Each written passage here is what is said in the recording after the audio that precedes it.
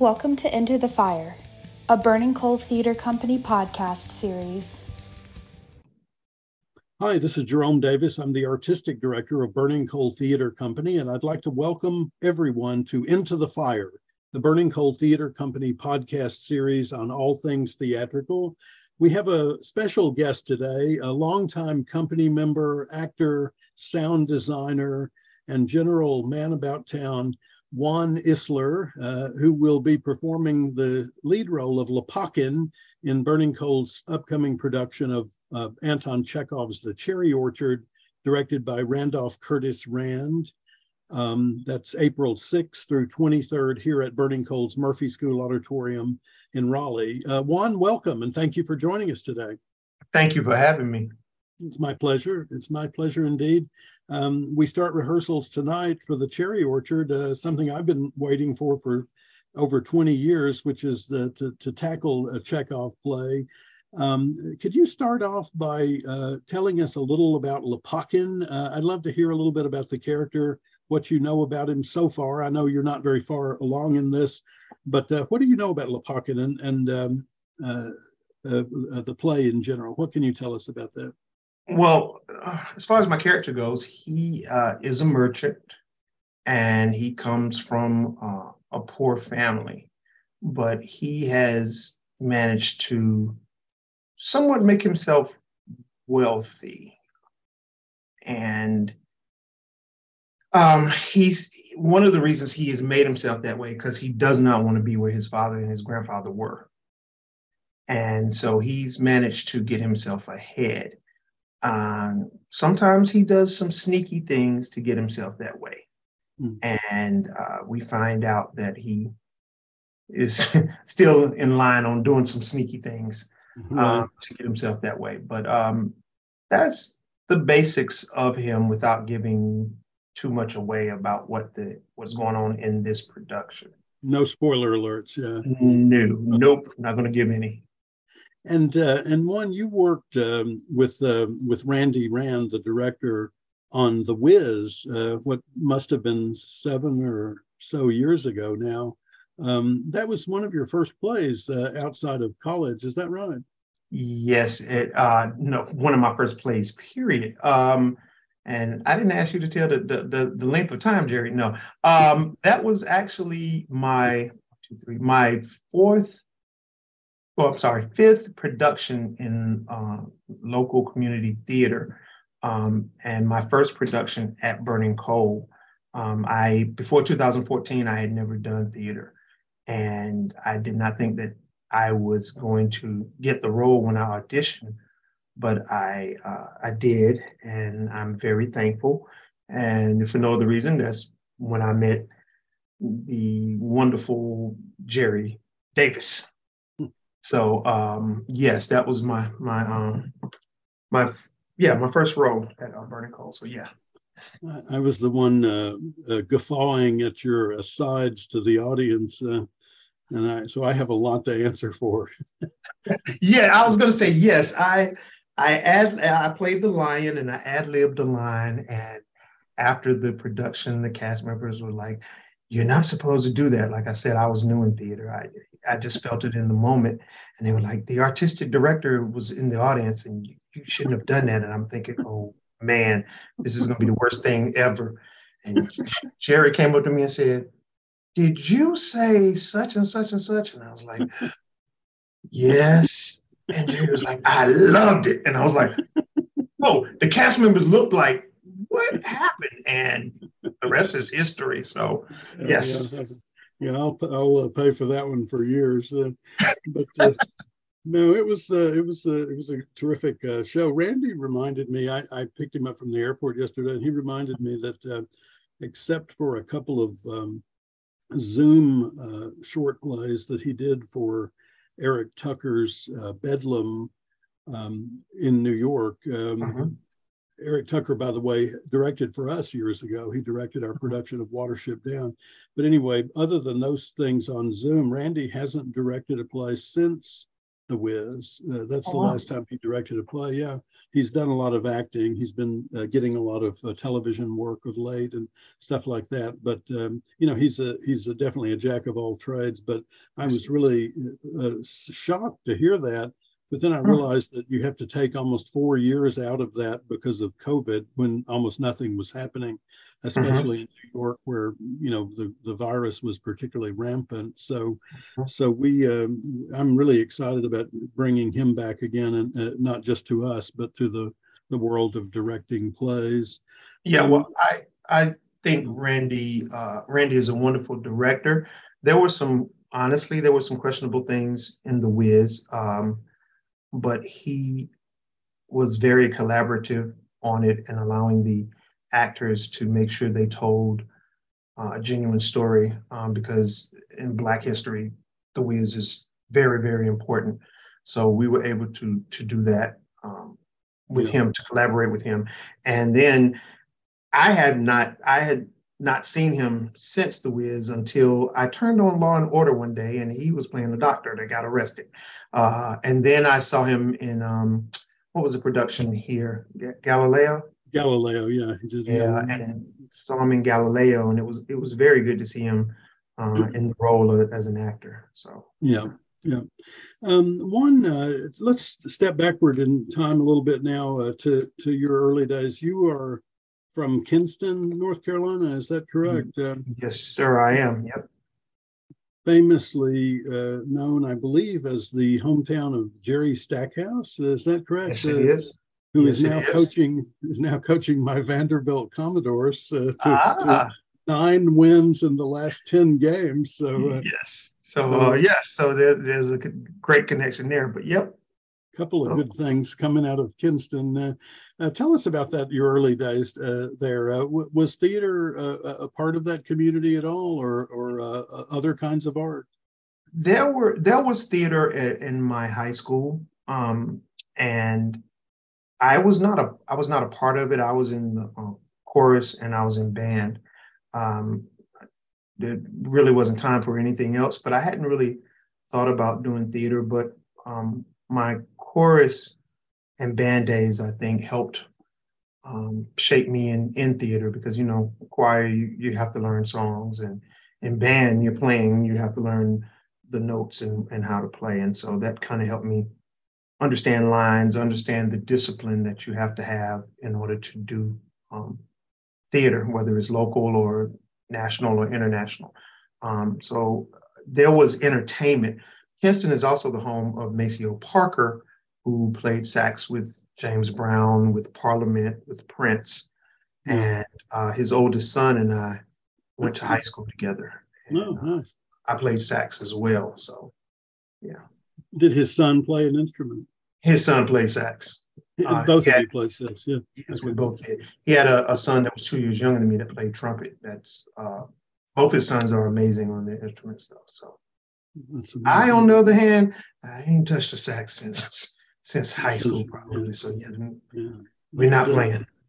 Yeah. Well, do you think you could pick it up? I mean, I could. I still know where the notes are, and get a saxophone, get a reed. I could. Hey, who knows? One day, I'd love to try to play Charlie Parker, do a play about Charlie Parker, and play Charlie Parker. Actually, use the saxophone. So I know there was a movie about his life. I think Clint Eastwood directed it, if I'm not mistaken. Yes. Called Bird. Was that?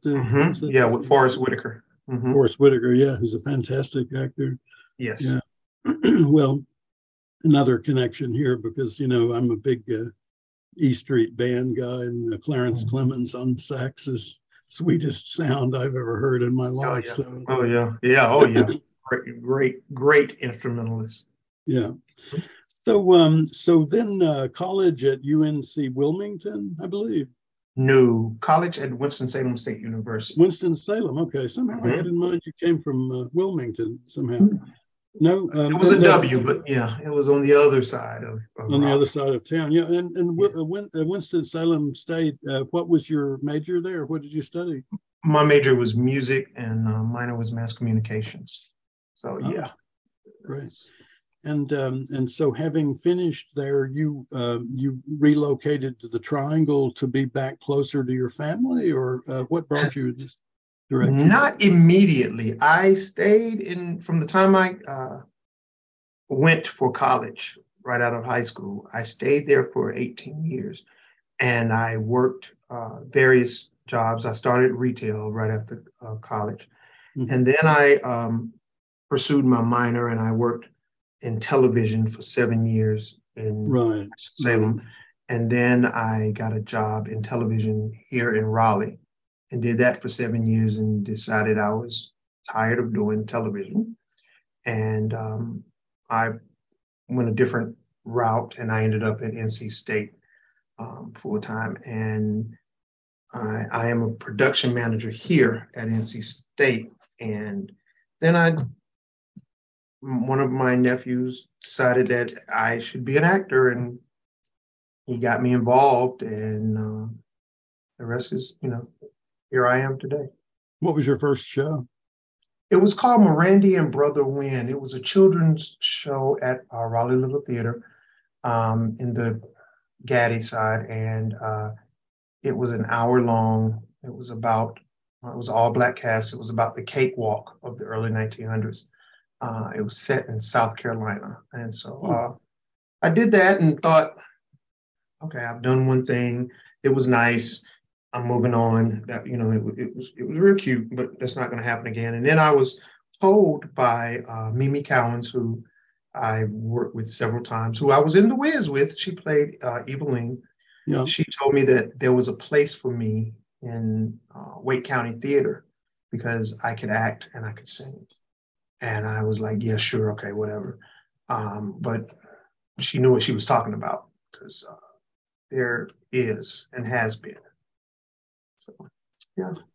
She didn't mention movement or dance. I can do, but in the last 9 years, there's been a little bit of weight that's been put on. So, well, yeah, me too. More than 9 years, though, worth, I'm afraid. All of that sounds great. I'd love to get into your mind that first day you went to audition at Raleigh Little Theater for that play. Do you remember what that was like, what that experience was like walking into that building for the first time?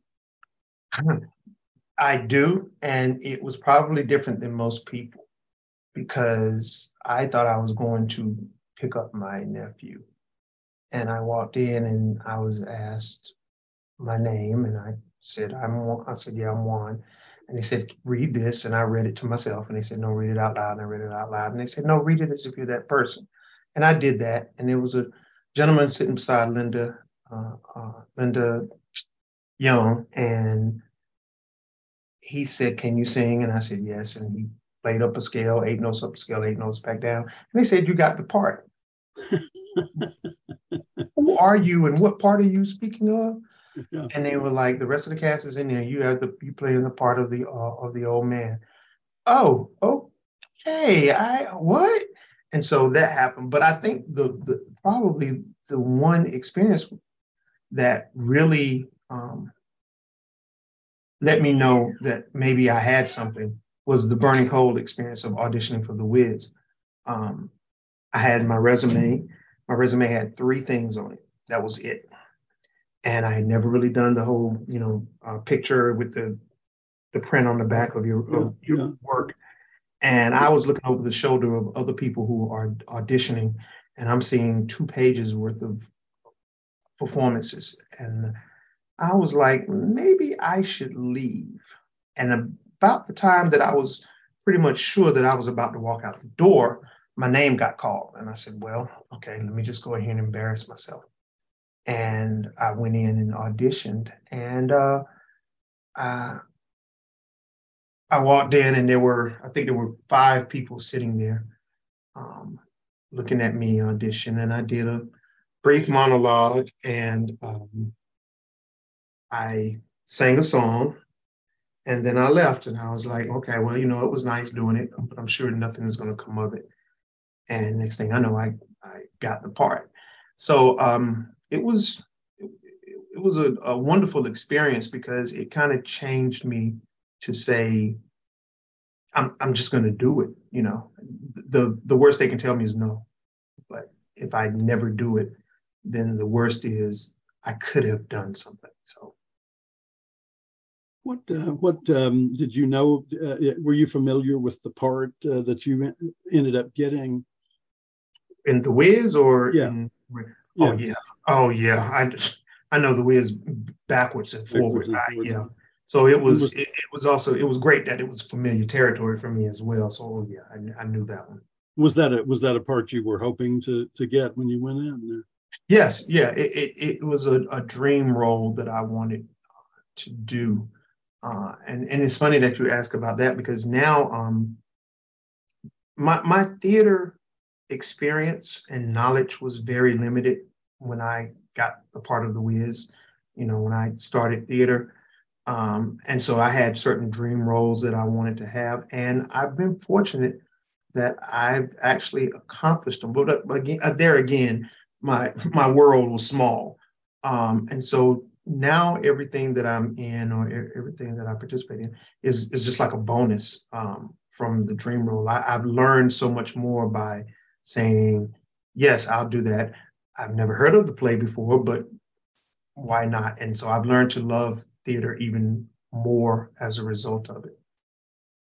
Juan, you've that's a good segue, I think, into the next part of this discussion. I'd love to hear you talk a little bit more about your political activities of late, the torn presentations that you do with Beltline to Broadway, and if you could talk about that a little bit, but also how you see that fitting or perhaps not fitting with your art. Okay, so TORN stands for Theater on Racial Negativity. It started after the death of George Floyd during the pandemic, and I was asked by Lauren Van Hemert, who runs Beltline at Broadway, if I would do a panel discussion on racism. And I came up with TORN, and I said, sure. And she wanted it to be, she originally asked me to do an all-Black panel. And I said, no, I'm not going to do that. That's a finger pointing session. And I didn't want it to be a finger pointing session. I wanted it to be a learning session, not just for the viewers, but for the panel as well. And I felt like with a diverse panel, then I would get a diverse audience to view it. And so we started, and I wanted the first hour to be about racism in the country, and then I wanted to in the world, and then I wanted the second hour to be about racism in theater, which is not always just out front in your face. Sometimes it's just things that happen, and because they've always happened. And it was very successful, even more successful than I thought, and it's been helpful. I was told by some that it was going to be hurtful for my theater career, but it hasn't. It's been helpful because theaters are now doing DEIB, diversity, equity, inclusion, and belonging seminars and having committees in their theater, which is great. And I've been invited to participate in different theaters as a result of it, to see how things are going. And when I say participate, I mean as an actor, as a sound designer, and to see that, you know, they're trying to be more inclusive and have more belonging of their cast members. And it's kind of a little funny that about that same time the Chicago Code of Standards came down. So it all kind of worked together to do that. And I think one of the great things is I've been able to establish the fact that I can say, you know, what needs to be said without negative repercussions coming to me. And that hasn't always been the case. And it still may not be the case for some.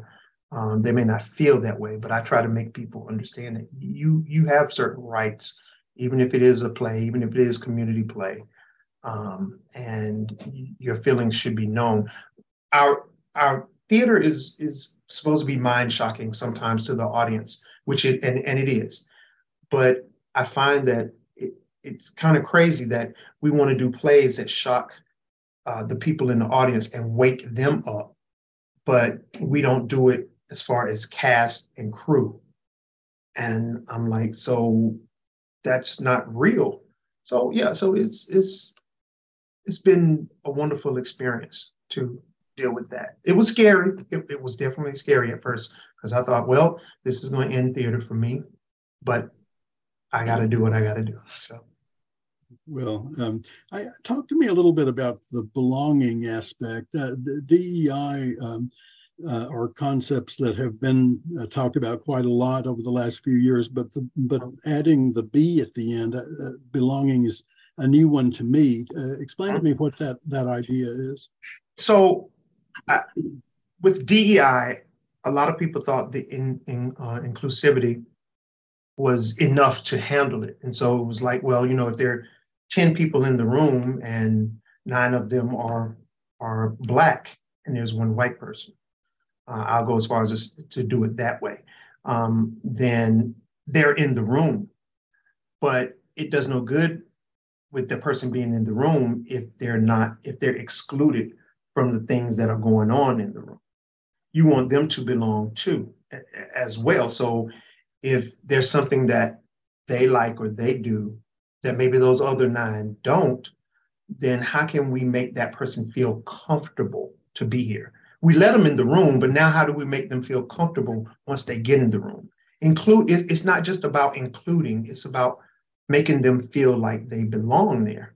Is part of it decision making, allowing a minority, small M minority voice when decisions are being made, when the larger and the smaller decisions in an organization are being made? It's definitely that. One other thing about it is a lot of times the head, I guess I should say, or the leadership will make the decision for the minority without including the minority in before they make the decision. And that's a perfect example. And I'll go back to, say, if it's all white and maybe 1 Black, to have food there and just assume that, well, the Black person is going to want chicken, so we're going to have chicken there. And then the Black person gets there and is like, well, I don't want chicken. I want this, and you don't have that in either, but you didn't ask me what I would like to have. You asked other cast members what they would like to have for the food for the break or whatever, but you didn't ask me at all. And so they're included, but they don't necessarily feel like they belong. And it is something new, but at first I heard it and I was like, okay, here we go. We're adding more letters, but it makes more letters. We're running out of letters.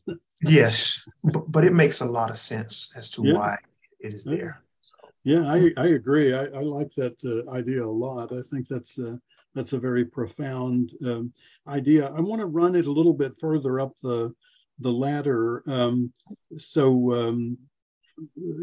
Catering an event seems obvious, but what about when you're talking about decisions? I'm going to put myself out here on the edge here and ask this. When you're talking about decisions about play selection, which is really the beginning point of conversations between a theater and the broader community, how does it work there too, do you think? Is it possible in that context? Yes, it definitely works there. I think, and it might require just a little bit more work from some of the theaters, but I know that they have play reading committees, and a lot of theaters try to be diverse in the people that read the plays. But I think in some cases, getting a discussion going with the community at large, not hundreds of people, but maybe a 20-person panel. It's kind of like they do TV shows, and introducing them to the work before it's actually being put on, to Before see it's what their announced. Yeah. see what their reaction is. You know, Yeah. most of the play reading committees now, at least here that I've seen and I've been a part of, are theater people. Well, now that I'm a part of theater, I actually do see things differently than I did 10 years ago before I got in theater. And sometimes it's good to get that reaction from those people that aren't necessarily involved in theater. Like I know as a theater person, I know what this play is trying to invoke and what it's trying to do, but I'm not going to be the one paying the $25 to see the play. Right. And so sometimes just having that, you know, especially if it's a play that maybe an artistic director thinks is controversial. I'm like, maybe I need to, you know, the way is no, you don't need it for that. But something that's, come on. But the jury is not out on the Wiz. Yeah, no, you don't need to do anything for that. But, or even the Wizard of Oz, but something else that's like, this is causing some controversy. This is going to bring some things up. Let's talk with some people, not to say whether we should or shouldn't do the play, but how their ideas on how they feel like it should be approached. Mm-hmm. And I think that's very helpful. So okay, good. Yeah, that's an interesting thought, and one that I will put forward on the front burner going forward. Juan, thank you for that. Then coming back around, we're reaching our half-hour point where we try to more or less stick to. Just lastly, coming back around to the Cherry Orchard a bit, if you don't mind, in conclusion, I'd love to hear your thoughts on the larger theme of the play. Is that something as an actor you even think about, or do you try to focus solely on the objectives of your character? There's a famous saying about Chekhov's work, which was that in Chekhov, nothing happens except that one society ends and another begins, which I think is most true of the Cherry Orchard. Is that the kind of thing that matters to you when you're immersing yourself in a role, or do you just start thinking about the needs and wants of the particular character you're playing? Well, first thing, I try to get to know my character, and I make a backstory for my character. And then I see where the play wants to go and what lessons my character can help people to understand and see. And I definitely pattern my character's background story to where the story ends up. And I look to see if I can find the message of what the playwright or author wants to convey in the story. I try to read Cliff Notes. I try to read Wikipedia, even though I know Wikipedia ain't always the best, but I try to read things online that are from the playwright about the play and what their thoughts are and what their intent was.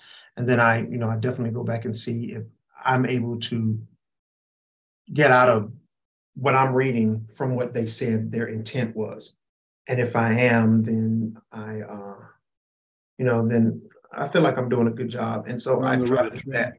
Yeah. And so that's what I do. Have you ever had the experience, now that you have quite a number of plays under your belt, have you ever had the experience of discovering something about a character that feels to contradict all of that other stuff that's out there about the play or about the character? There have been a few at first where I'm like, I don't understand what this is doing, but generally once we get into reading of it and the process, then I'm like, oh, okay, I get it now. I totally understand. So yeah. So we had a production years ago of the Taming of the Shrew, which is a notoriously sexist story. But there was a line near the end of the play that has never, in any production I've ever seen, been emphasized. And I won't bore you with the details, but essentially Petruchio is offered money for his success with Kate, with quote unquote taming her. and his response is, "No, I won't have it." And there was something about that kind of shifted my mindset a little bit there, and made me begin to think that maybe he had an objective other than what has largely been said about that character. Yeah. And so, it could go in either direction. It could be he's even more psychotic than we thought. He's turning down the big bucks.